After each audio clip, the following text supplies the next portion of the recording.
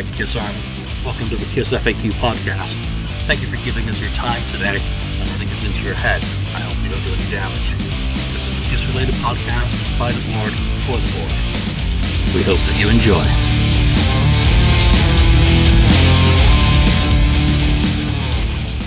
Welcome to the Kiss FAQ podcast. I'm your host today, Julian Gill, and I am joined by Marcus Almighty Mark.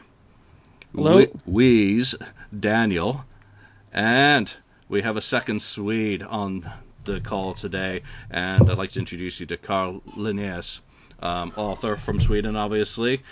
So you can probably guess what we'll be talking with him about shortly, but let's cover some of our news items today.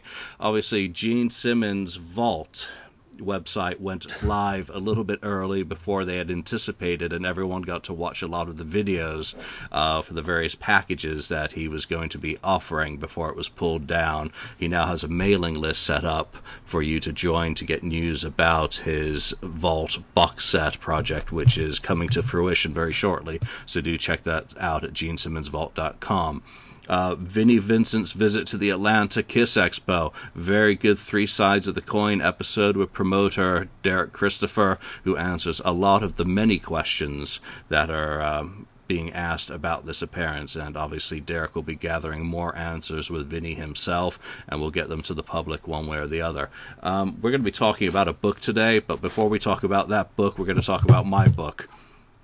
Third volume of Kiss on Tour. Just that's the hardcover, was approved today. That's now available on Amazon. Everyone internationally, that'll be available on your Amazons very shortly or in stores. Find more details on that on the Kiss FAQ website.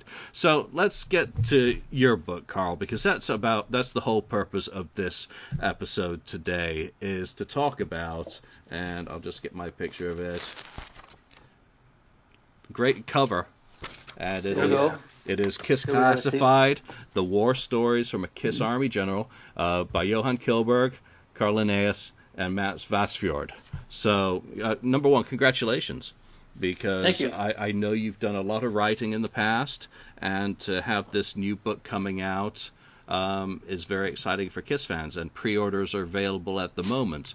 But before we talk about the book, we always do an inquisition of sorts for new people who come on this show, whether they're guests such as you or just people coming on casually. So explain to listeners what your Ed Sullivan moment was that you first experienced Kiss and it kind of grabbed your attention. I'm born in 1977, and I remember it must have been 1984.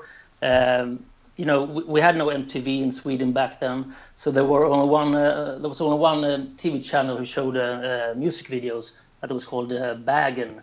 And I remember that one. Of course, every Swede does from our generation. And they showed I Wanna Rock and We're Not Gonna Take It, but Twisted Sister every week. And they also showed Heavens on Fire basically every week, as I recall it. And something about Heavens on Fire caught my attention, and I remember going to a neighbor's house, and we were playing air guitar and jumping up and down on his bed, playing air guitar to I Wanna Rock and Heavens on Fire during the whole summer. And since it was summer, I guess it must have been in 1985, since Heavens on Fire was released in the fall of '84. I'm not sure. So the video and the song for Heavens on Fire was my Ed Sullivan moment. Oh, fantastic. Daniel and I are both guys who got into the band with Asylum, so you're right in the same era as us. What was your first Kiss album that you bought? Well, since I was a fan of Heavens on Fire, I wanted to buy Animal Eyes. And I clearly remember going to the store, and the store clerk said, "Oh, Kiss, this is their latest album." And I was checking, no, not Heavens on Fire on this one. And obviously it was Asylum. So now in late fall of '85, and I want the one with Heavens on Fire. So I got Animal Eyes back then. And then I remember seeing the video for I Love It Loud on a Swedish TV. So I got Creature of the Night, and of course, very cool stuff. But my third Kiss record was Kiss Alive, and I remember lying on my back in the living room floor, just listening to Ace Frehley's Magical Licks, and it was like a thunder of lightning right through my heart when I listened to Ace's lead playing on that album. So that was my start into fandom, if you will. So Carl, don't you think that Heavens on Fire made a lot of Kiss fans in Sweden? Yeah, both Lick It Up and Heavens on Fire were huge in Sweden. Yeah. Big but hits. Then it started, like going downward. But Lick It Up and Animalize were huge in Sweden. Absolutely. I mean, it was like a second coming of sorts. Yeah, absolutely. Yeah. And of course, we had a magazine called OK Magazine in Sweden, and the editor-in-chief, was a guy who did the magazine Poster in the 70s, and he basically broke the band in the 70s with Poster magazine, and then with OK Magazine. So all Swedes have a lot to thank Hans Hartwig for, as his name is. He actually came from some soft porn. Yeah.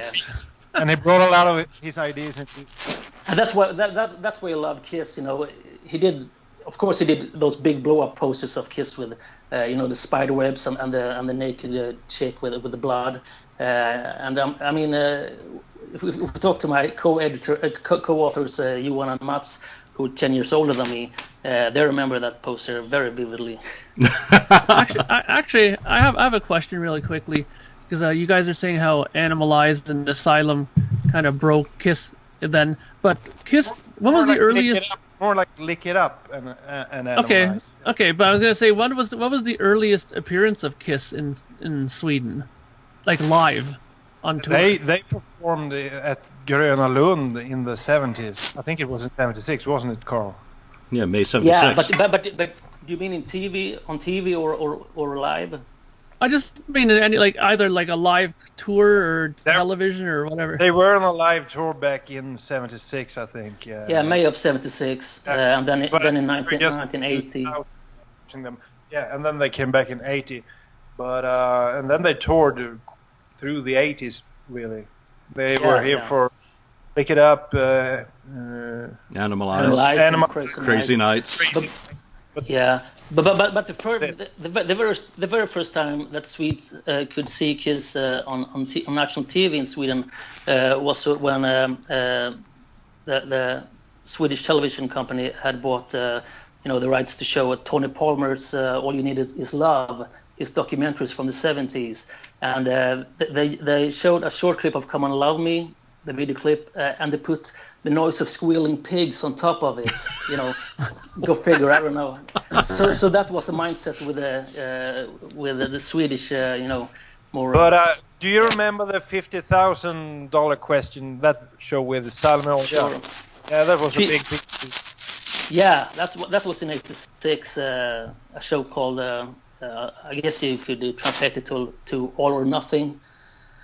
With a Swedish girl who won a lot of money for knowing a lot about Kiss, and she got to travel to visit Gene and Paul in the studio in '87 when Gene was producing Black and Blue.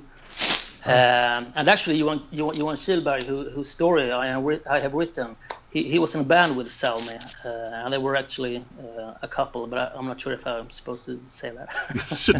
Too late now. Heard it here first. So the 80s, the 80s were a big. Kiss was big in the 80s in Sweden, absolutely. Yeah, just the reason why I'm asking that, sorry, is just because I remember distinctly hearing that when they did the reunion tour, that Stockholm, Sweden was one of the big draws for that tour. So I kind of figured that they must have had quite an impact from back then even, right? The reunion tour in Sweden was huge. I mean, if you remember, Carl, Globen and Gothenburg sold out really quickly in '96, and then they came back in '97. I guess you were there as well, but I was at Stockholm 2 nights in a row, 35,000 each night. It was incredible, and the newspapers wrote a whole lot about Kiss, and they were on the front covers and all of that.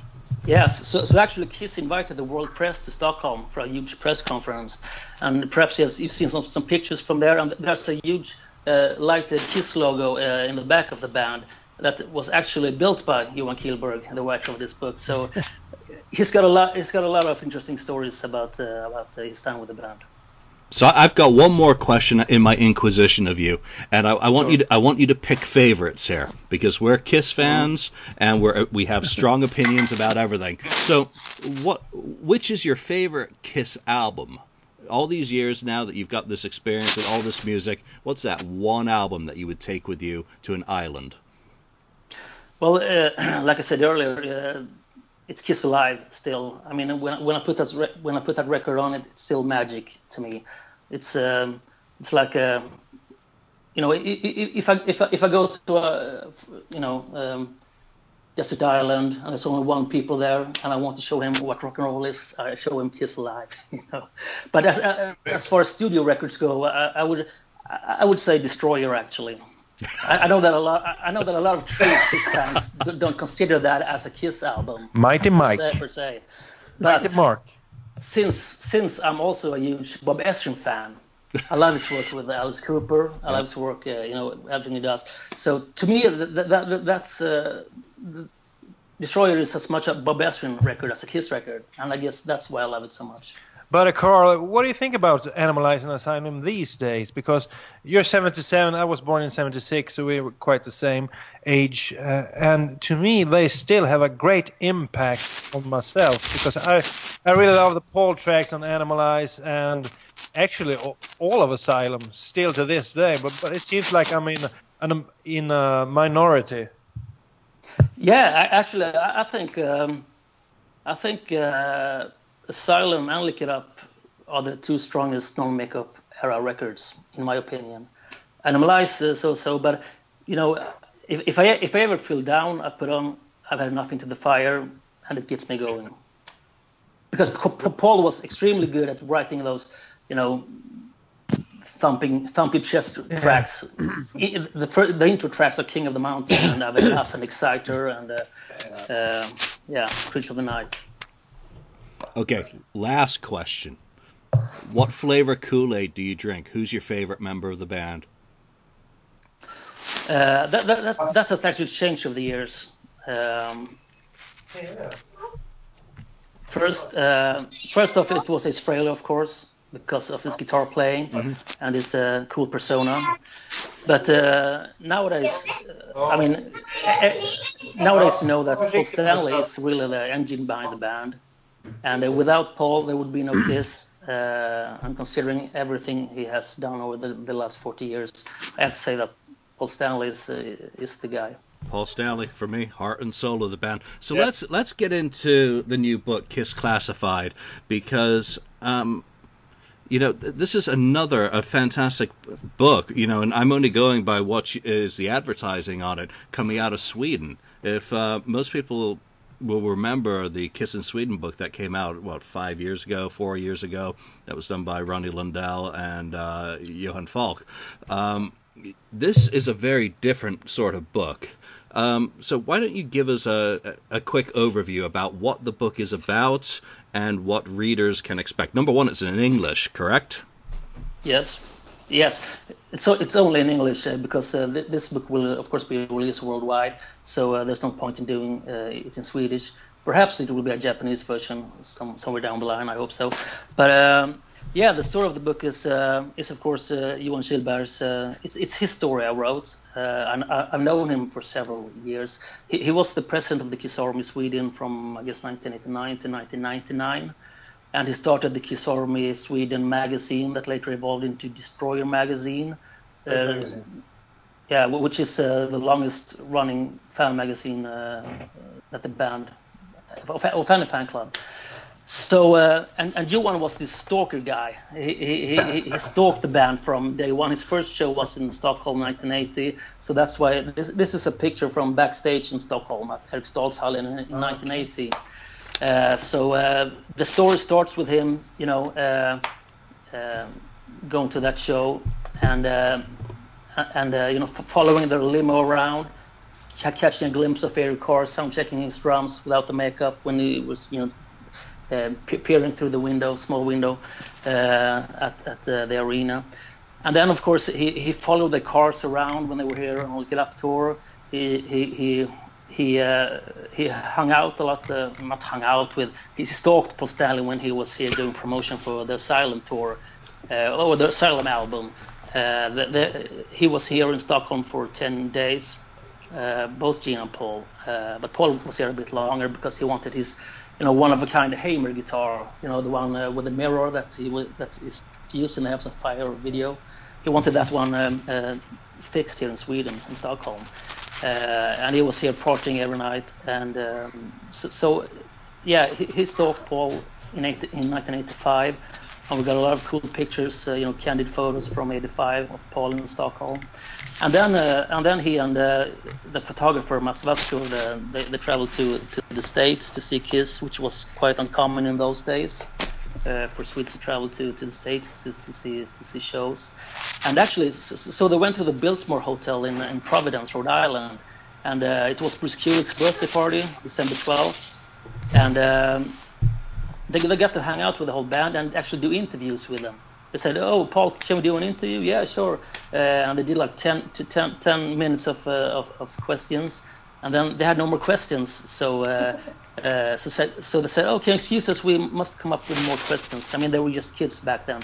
And Paul actually waited for 30 minutes. He tried to pick up some chick during the time, and then they came back and did some more questions. I mean, it was a different vibe back then than it is now, to say the least. So the story is the first part of the book is Johan's story, and then he became involved with the Kiss Army Sweden, and he actually went to do a job for K Magazine. So he visited Cherokee Studios in Hollywood during the recording of Hot in the Shade. So he got a lot of stories, eating popcorn with Paul Stanley, and listening to Forever. And then he became the president of the Kiss Army and so forth. And then he got his old gold record for Psycho Circus, which he, of course, is immensely proud of, with every right. And then the second part of the book is more focused on Mats' photos, because he's a great photographer, and both he and Johan has traveled to witness the band all over the world since the early 2000s, and got to be friends with Eric and Tommy. So there's a lot of extremely cool photos, and the layout of the book is spectacular. We try to make every page, a piece of art.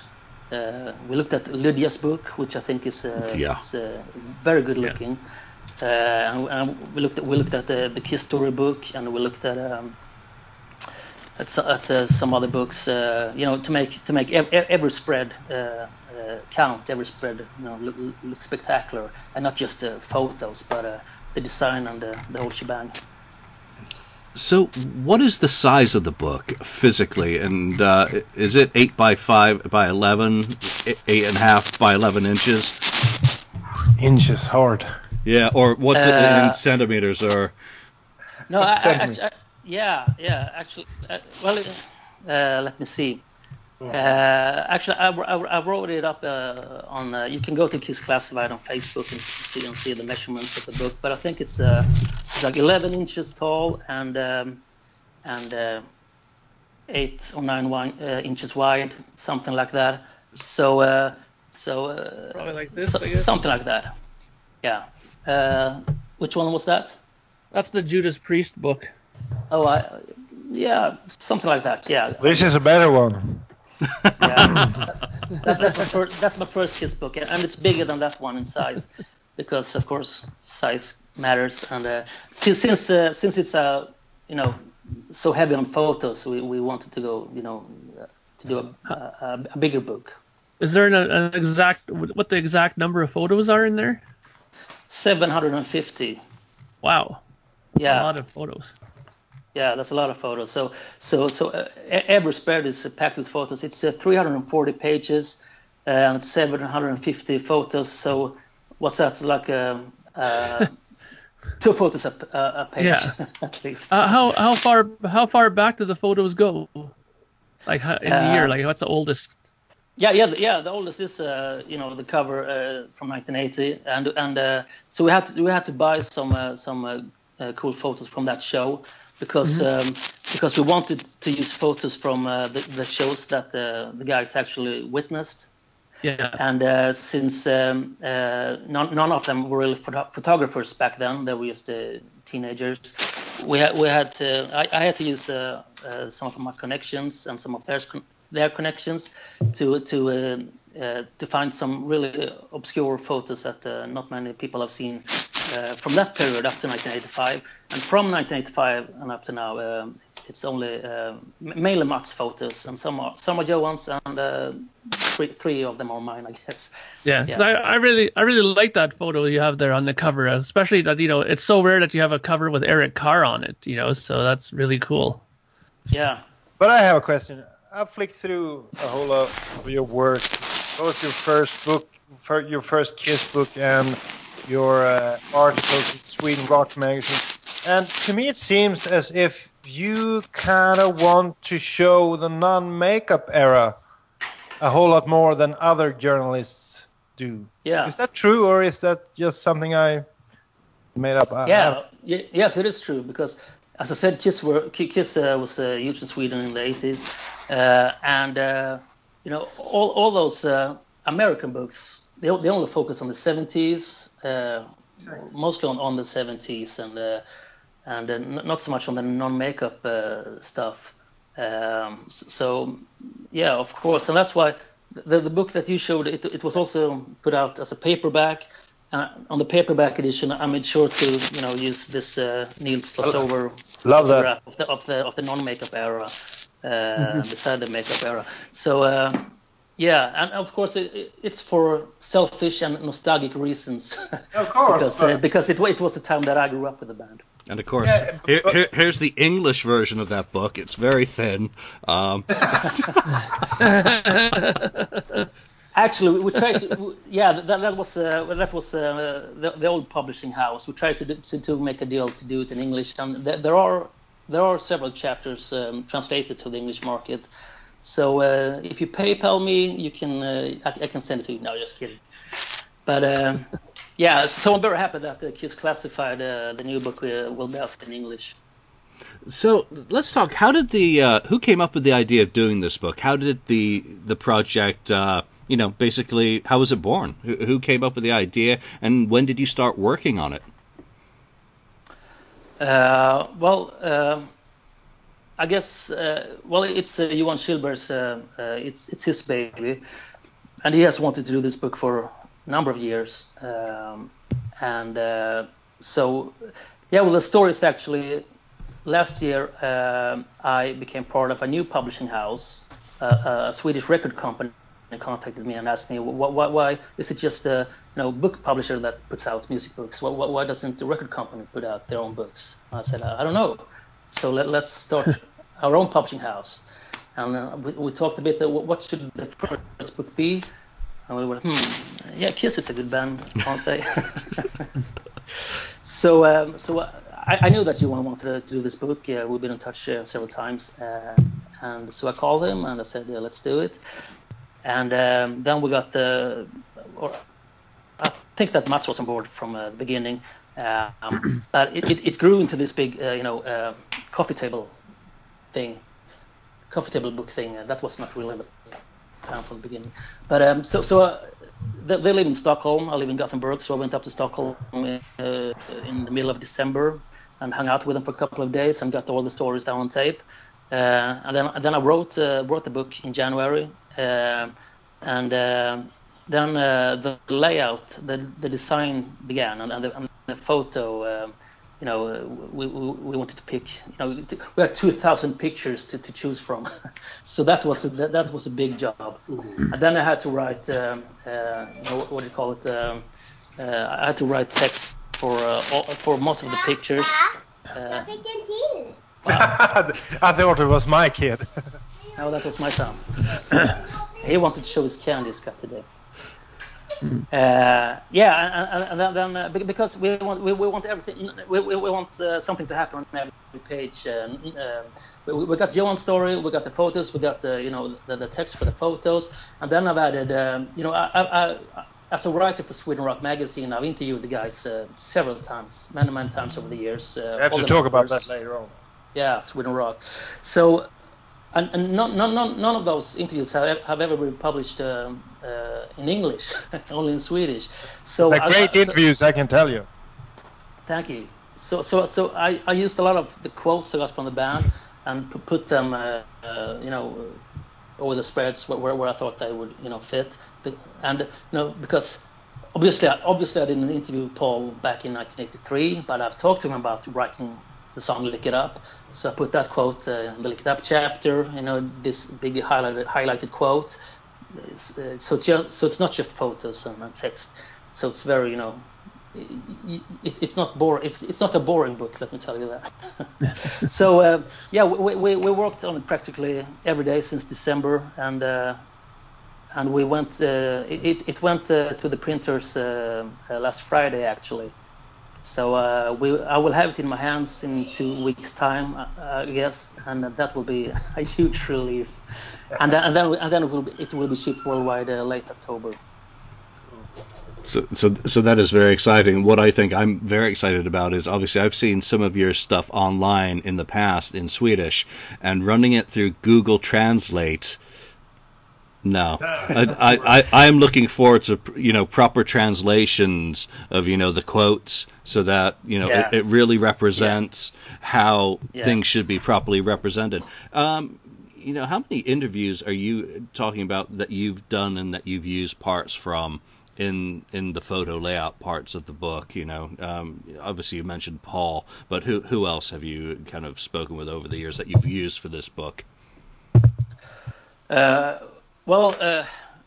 For my first book, I spoke to everyone from Lou Lynette to Carrie Stevens to everyone.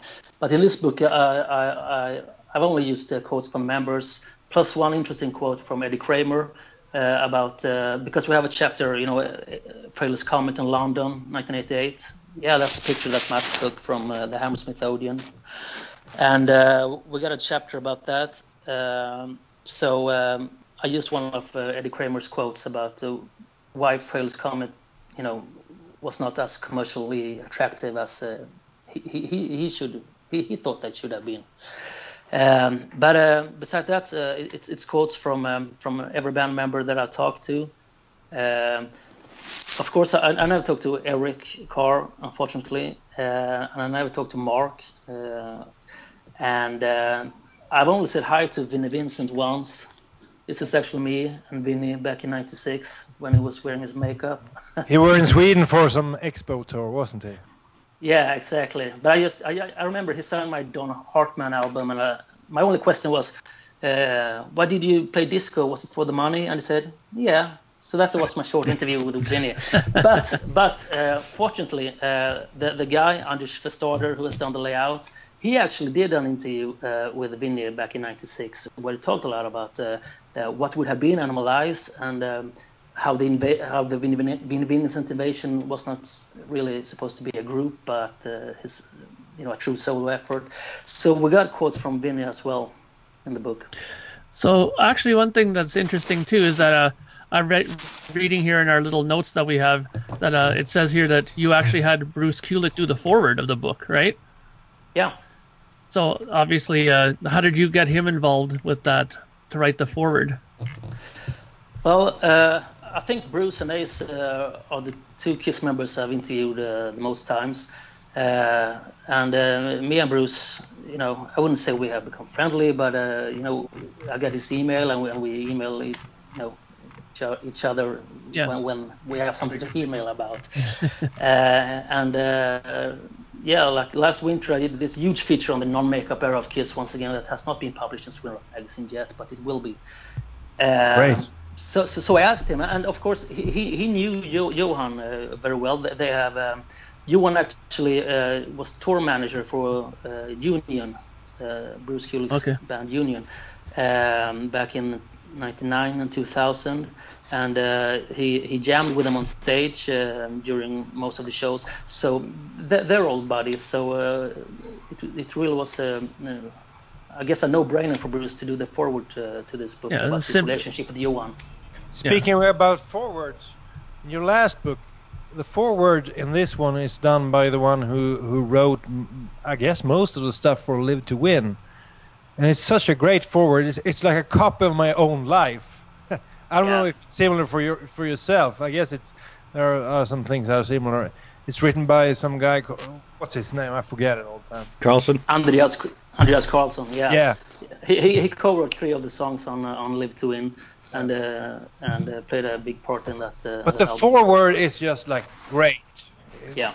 From a Swedish point of view, discovering the band in the 80s and what it stood for, stand up for yourself and all that. And actually, to him, it seems like Kiss was the thing that made him go for it. Nothing is impossible. Yeah, of course. So it's a great forward. If you ever would translate this one, translate the forward. It's a great one. All right. Just 3 pages. We will do. Do that. No, Daniel. I don't just want the introduction. I want the whole book in English. The whole. Yes, I'm greedy. I'm greedy like that. You can pay him a lot of money. And what's funny is because Andreas Carlson, he says, because I asked him, since you're involved with Paul Stanley and your friends, would you ever be interested in producing a Kiss album? Because he has produced Backstreet Boys and Britney Spears. He has his huge resume, and he told me that no, I think the guy. I don't remember if I phrased the question to him just like in that way, but the bottom line is that he thought that if there's one guy who should produce Kiss, that's not Paul Stanley, it's Nicky Anderson. And I got Nicky Anderson to write the forward for the paperback edition. Nico is of course the lead guy, the front guy of the Helicopters and Tomb. Oh, okay.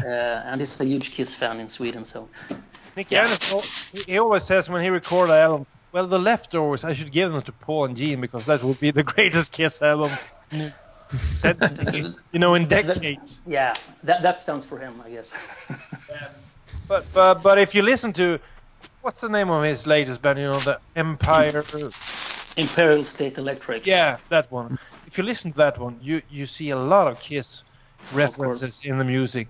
So that's a tip for you guys who like Kiss. Look into that. And I was going to mention another musical connection with the guys who are involved in this book because Mats played bass on Goodbye, a track on Mitch Lafon's A World with Heroes tribute CD, which Johan produced, and of course they're members of Impera, right? With Tommy Denander. Yeah, I guess I didn't know that that track was featured on that tribute album, but that track was actually recorded for Johan and Mats' band Impera, and they got Bob Kulick to play lead on that song as well. So these connections are just coming out of Sweden. I mean, everyone who maybe has not been to Sweden, and I can't remember if I have or not. Well, whatever. You would have remembered. Yeah, well, I flew SAS through Copenhagen and Oslo, going to Singapore. That's Denmark and Norway. You missed it. Yeah, so I miss Sweden, but you were talking earlier about those shows, in Stockholm, of which the fantastic bootleg Burning Stockholm comes. In 32,000, there aren't a lot of countries in the world where there have been Kiss audiences that big. Obviously, the one in South America, Tiger Stadium, I think Dodger Stadium, maybe Rock am Ring in Germany. There are very few countries that have such a massive kind of metal hard rock fan base that you can get 32,000 people selling out a show in 5 minutes and then them putting a second show on sale. You're not going to have that in London. For Kiss or for very many hard rock bands. And I think that's what makes you guys in Scandinavia very special to the world community, is that there's a passion for the music that book projects like this or Kiss in Sweden. And what would be the English title for your earlier book? Because when I ran that through the translation machine, it was saying Kiss Unshaved, and that just doesn't sound right. The Unmasked. I would say something like The Unmasked Truth, or what do you say, Carl? Oh, yeah. Yeah, makes sense. Den osminkade sanningen. Osminkade är så unmasked, unmasked. Får jag inte prata svenska, men det får vi inte. No, we can't talk Swedish. Yes, But you can. the working title for the English version was The Naked Truth. And I was in touch with, do you know who Vincent Di Gerlando is? The guy who designed the Kiss Army chevron, who worked for Howard Marks Advertising. It was him and Dennis Volok who did most of the Kiss stuff in the 70s, and I was in touch with him, and he ran the title through I don't know if it was Google Translate, but he came up with a different title for it. That sounded good, but I don't remember the title. But anyway, it's interesting. It's interesting though that how Julian brought up about how the different reactions in Sweden. Like I noticed a lot of times that even when bands release records, that a record that may not do so well in America does sometimes really incredibly well in Sweden, for example, right? So I mean, it's interesting to see how Kiss albums charted in there. Like for example, like Crazy Nights didn't do too well in the U.S., but how did it do over in Sweden, for example? It really didn't do that well.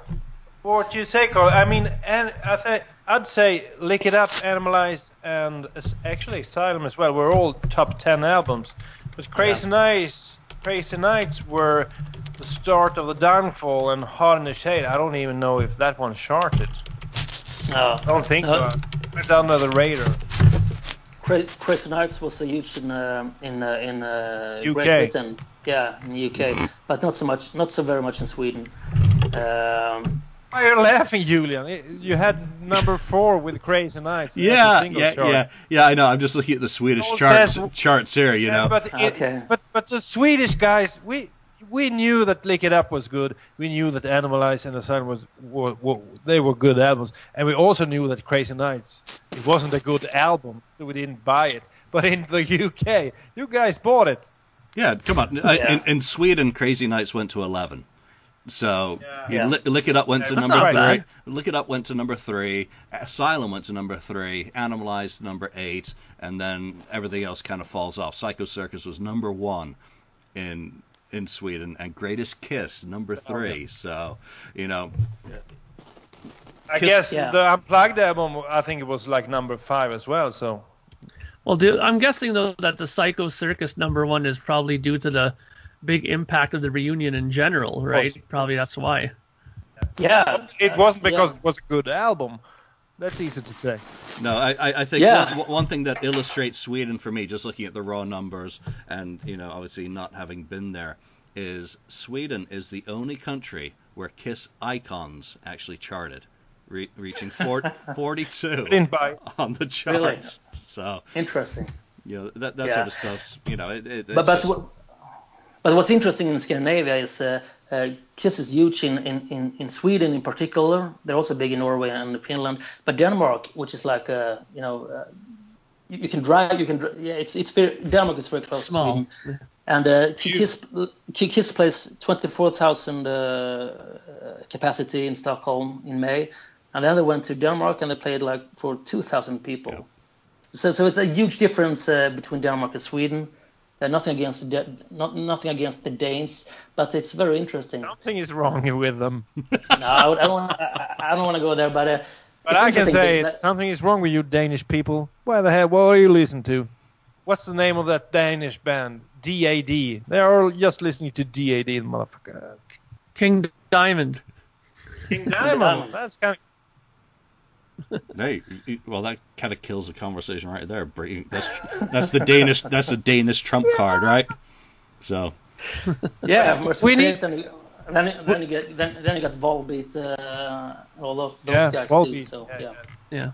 But I'm pretty interested in the interviews you've done for the biggest rock magazine that is around these days in Sweden. It's called Sweden Rock.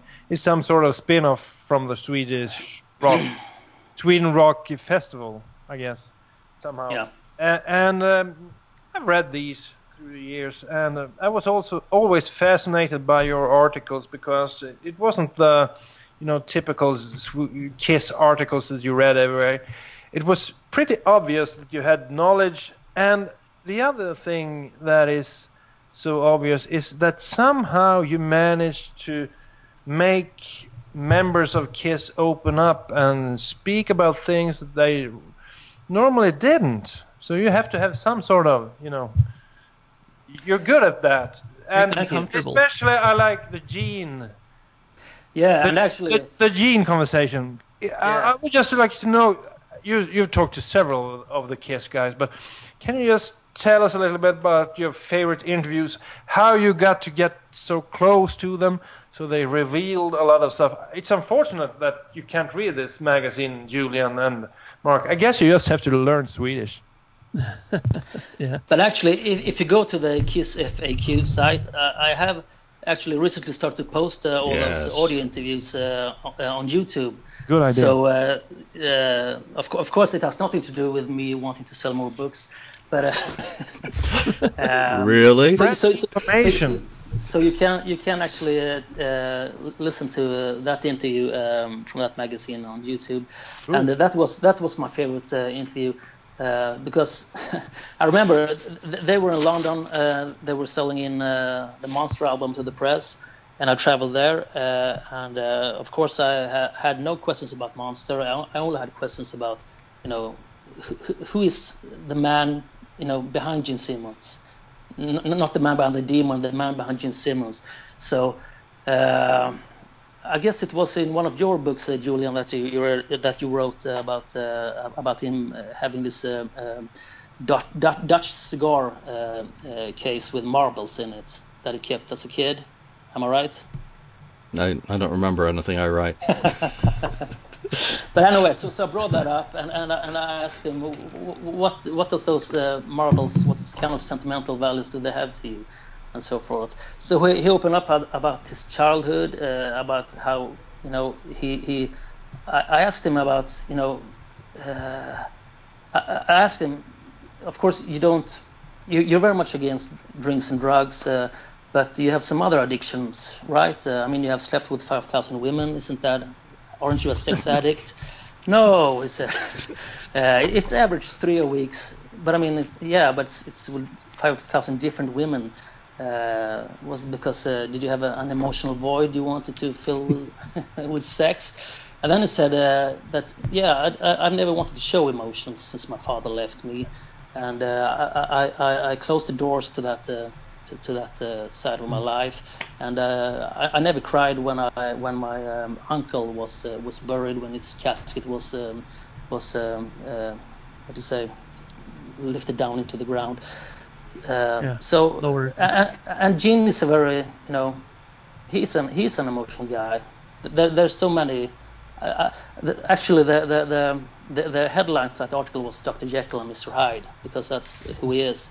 And I guess I got to penetrate Hyde or Jekyll. I don't know which one, but that was my favorite interview. And I tried to do the same kind of thing with Paul Stanley 2 years prior when they were selling Sonic Boom. I didn't have any question about Sonic Boom, just about his upbringing and his lack of hearing. This was, of course, 4 years before he published his autobiography, where he spoke very freely about that. So he was kind of reluctant at first, but he warmed up to it, and it was a very special interview that as well. Yeah.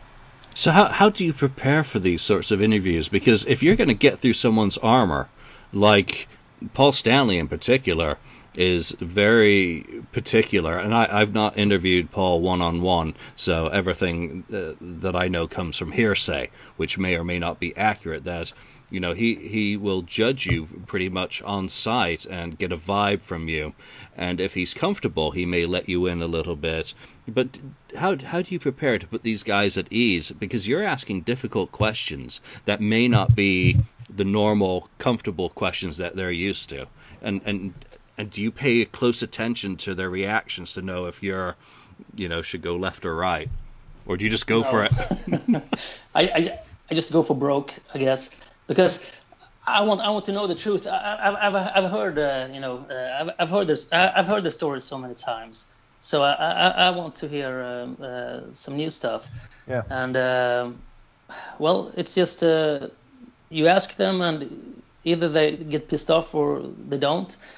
But actually, Paul is so professional. He wouldn't, get pissed off, because then he knew, then he would know that it would not be a good article. So he got to open up a bit, but he took great care in what do you say, planning his words. That's typical him. It was a pause before each answer. But every answer was great. So, but you also interviewed. I don't have it on hand now, but I remember an interview or an article with Eric Singer that was quite interesting as well. You met him outside a party or something. I don't really remember the details, but you have interviewed him as well, and. Several times. I think Gene Simmons was at the same show, but he didn't give you a lot of time, if I remember correctly. I might misremember. I'm not sure. But I'm not sure. You've interviewed Eric Singer. Can you talk a little bit how he was in the interview situation? Yeah, well, he's one of the quotes is because he's got this reputation for being cocky. And I said, are you aware that people think you're cocky? And they said, yeah, of course, but it's just they mistake that for being, self-confident and stuff like that. I did ask him about the wig he is wearing nowadays, that people seem to react to a lot. and then I went silent, and then he said, that's not really a good thing to talk about in an interview. He said, it's like me asking, what's your mother's favorite sex position? So he didn't want to get in. He didn't want to get very touchy about their hair. Yeah, but well, you know what? Yeah, I was just gonna ask you. It's interesting when hearing all these things that you're talking about. Out of those people that you interviewed, who would you say was the most difficult to interview?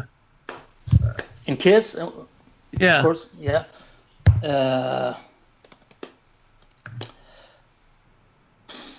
I would say the first Paul Stanley interview that we talked about earlier. That was a bit difficult because it was some tension there, and Paul was being professional, and I had questions lined up about Jesse Hilson, and this was before his book was out, of course.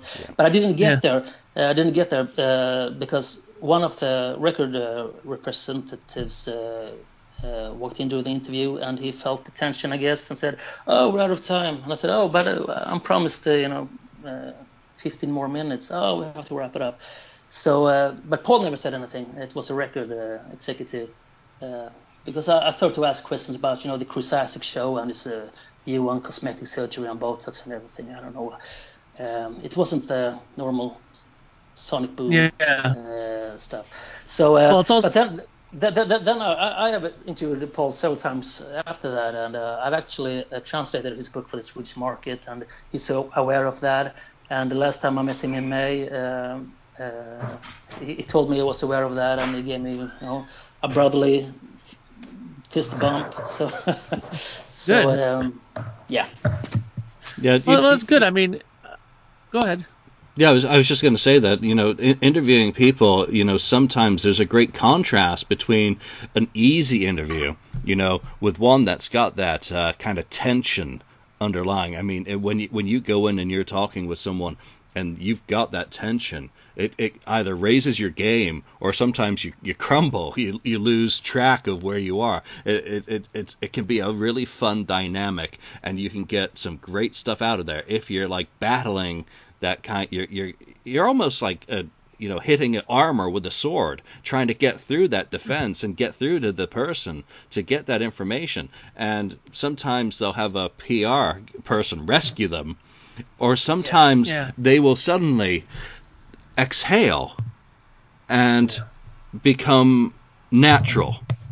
So sometimes it can result in gold. And I've had interviews that have just been really hard work, and then suddenly you get to that point and it's suddenly, now we're on, now we're really talking, and the notes go out the window, and I'm guessing with Paul, as you build up a rapport and trust, most important with him is trust, then you might get to a point where you get to do that ultimate interview that you're just asking everything, and I can imagine that being really awesome, especially as you've interviewed him several times and built something. One thing I did want to go back and say to some of our listeners, they may not quite understand the proximity between Sweden and London. How long does a flight take from Stockholm to London? Is that about an hour? Stockholm, London is 3 hours, and Gothenburg, London is 2 hours. Yeah, so very close by. Yeah, it's kind of close, yeah.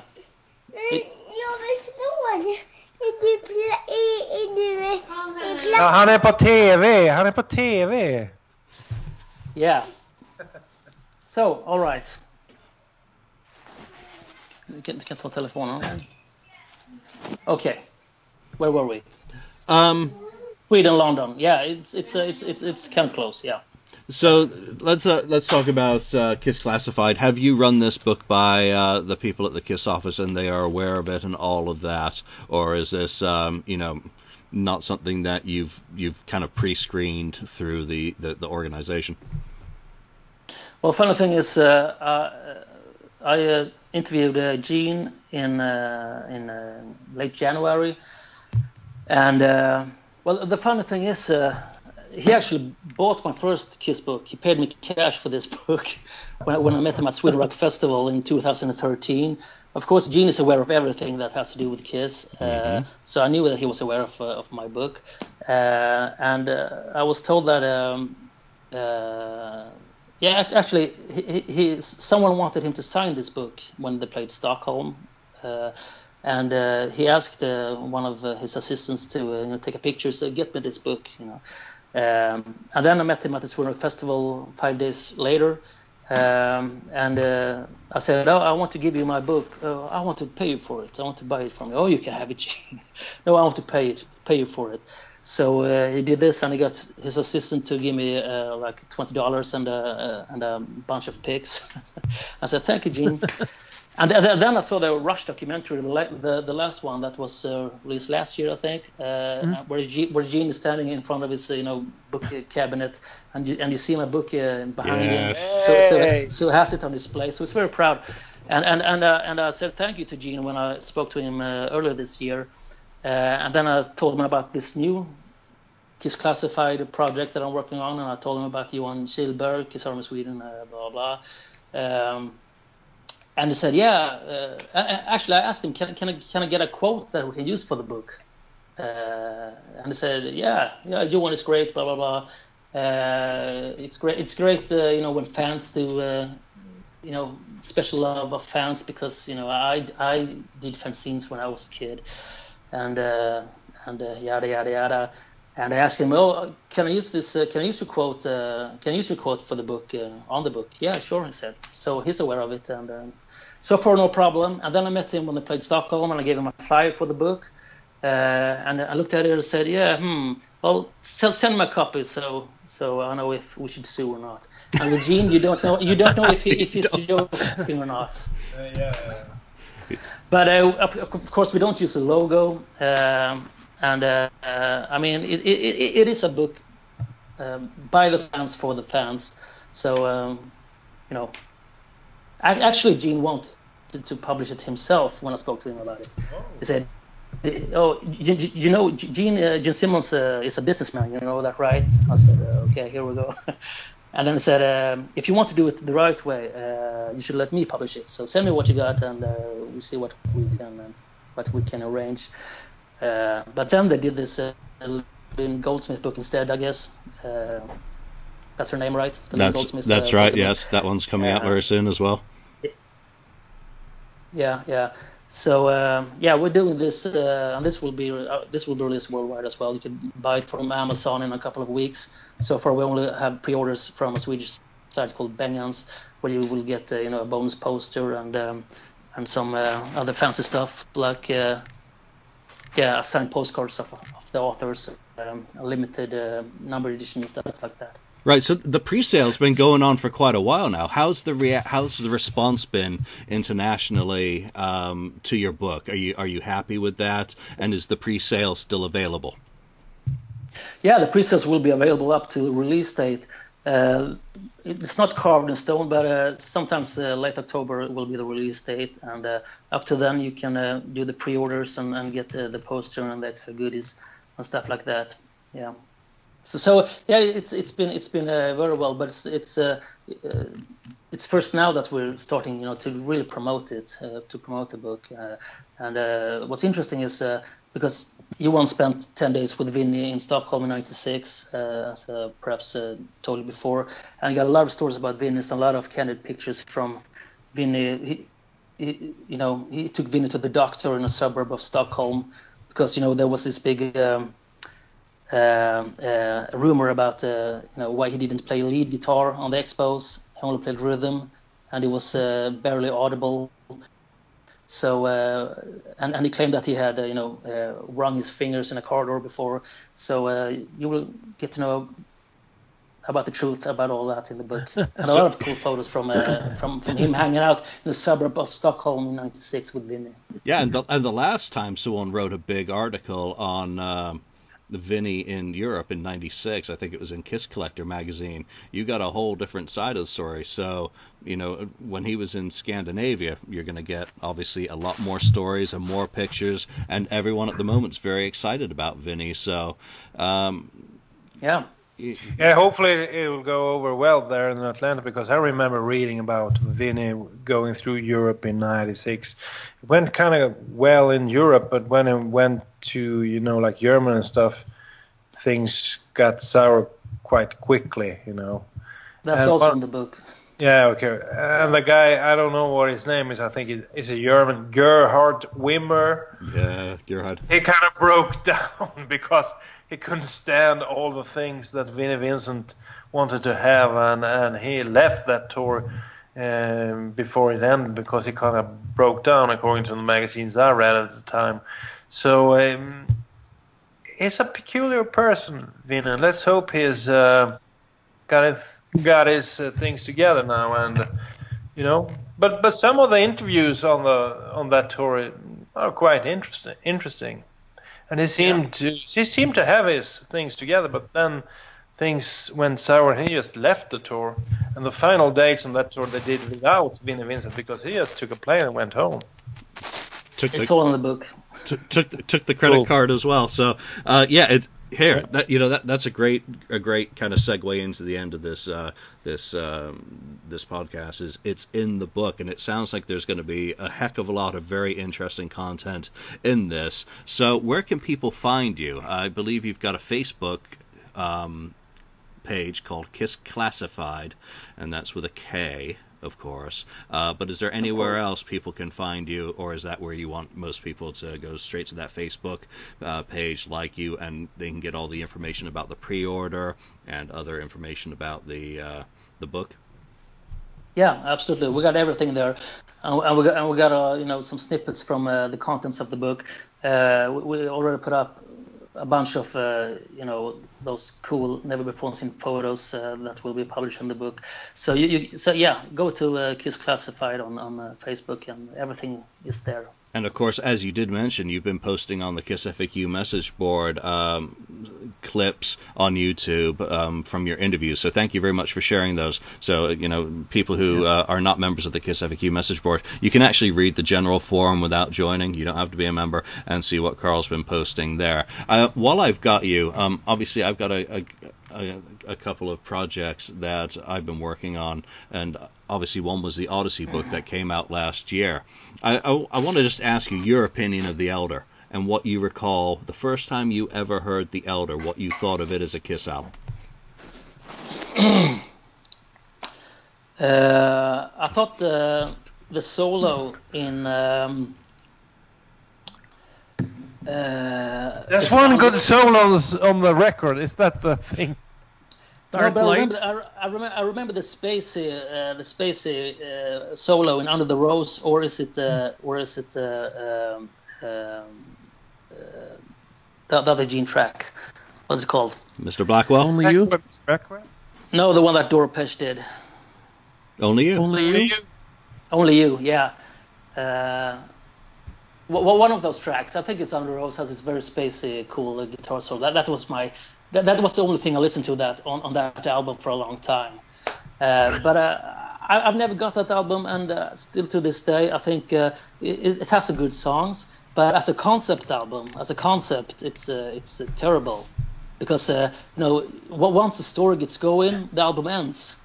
Once the hero is about to do his journey, it stops. Of course, there was a plan to do a sequel, War of the Worlds or whatever it was called, that would have put the hero, into the war and into the action. But as a concept, even when you got the remastered version with the correct running order, it makes no sense as a story, at least. That's my take on it. And the book is great, Julian. Yeah, the book is awesome. The book is better than the album. No, I agree. I just always like asking people about the Elder and getting their take on it, because it is such a divisive album, as is obviously Carnival of Souls, being so stylistically different from the sorts of things that people think about Kiss and the music that we expect them to make.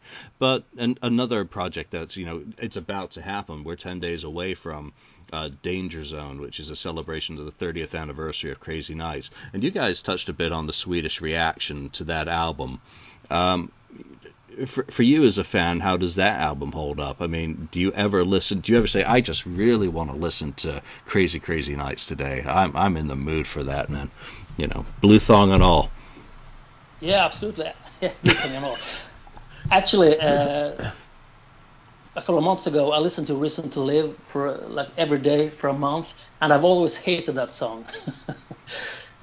So to me, that album has grown on me very much over the years. When it came out, it was actually the first album that I bought when it was new. It was my first Kiss album that I bought as a new Kiss album, and back then I didn't get it. First, the title track with Crazy Crazy Nights track. What is this? And I'll Fight Hell to Hold You. Yeah, that's a bit metal. That's cool. Because all of my friends were listening to Iron Maiden and Wild Side by Mötley Crüe around that period, and all those cool hard rocking tracks. And then my heroes come out with. It was not easy to be a Kiss fan in Sweden when Crazy Nights were out. Let me tell you that, because it has its of course Ron Evison plastic production. But it has grown on me over the years, and I love listening to Thief in the Night. Turn on the Night is one of the greatest tracks they ever put out, and so forth. So today I love the album. When it was new, I disliked it. All right. Well, Mark, any final questions before we let Carl go, or Daniel? Actually, I think he's pretty much answered pretty much all the questions I had. Yeah, I talked a lot today, didn't I? That was good, though. I'll just have a question. I would like Carl to come back on the show, and maybe we can talk about something else than his great books. It's always nice to have a fellow Swede on the show, because I'm the only non-American guy on the show. We have a few from South America, don't we? No, well, from Japan. Where's that guy from? Alan is Japan, and he's Belgian. So, and I am of course British, living in America. And yeah, Mark, but that was a long time ago, man. Yeah, you never lose where you come from, and of course Mark is Canadian. So I would like, but if Carl, because I've been reading Carl's articles for a long time, and I always thought this is a journalist that knows something about Kiss, and that's about the first time I've read that in any Kiss printing. Because all the time it's like, I already knew that, but these articles are kind of special. So I can see that Carl is like a fan. He's not a journalist, just a journalist. He's a fan. So I would like Carl to come back on the show if he has the time. Well, I would love to. You would love to? Of course. I would be glad to join anytime. Well, I'll say too, just really quickly, that after hearing about all these articles that Daniel and you were talking about here, I'm kind of upset that I don't know Swedish, because I'd love to read these articles, because frankly you seem to take a more head-on approach. The problem with the media here seems that they always ask the same questions over and over and over again. There's nothing new, and you always seem to touch on something that other people would want to hear about.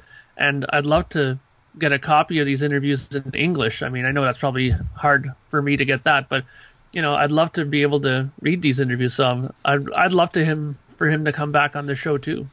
Yeah, and in the meantime, as I said, you can go to YouTube, and I have my own channel.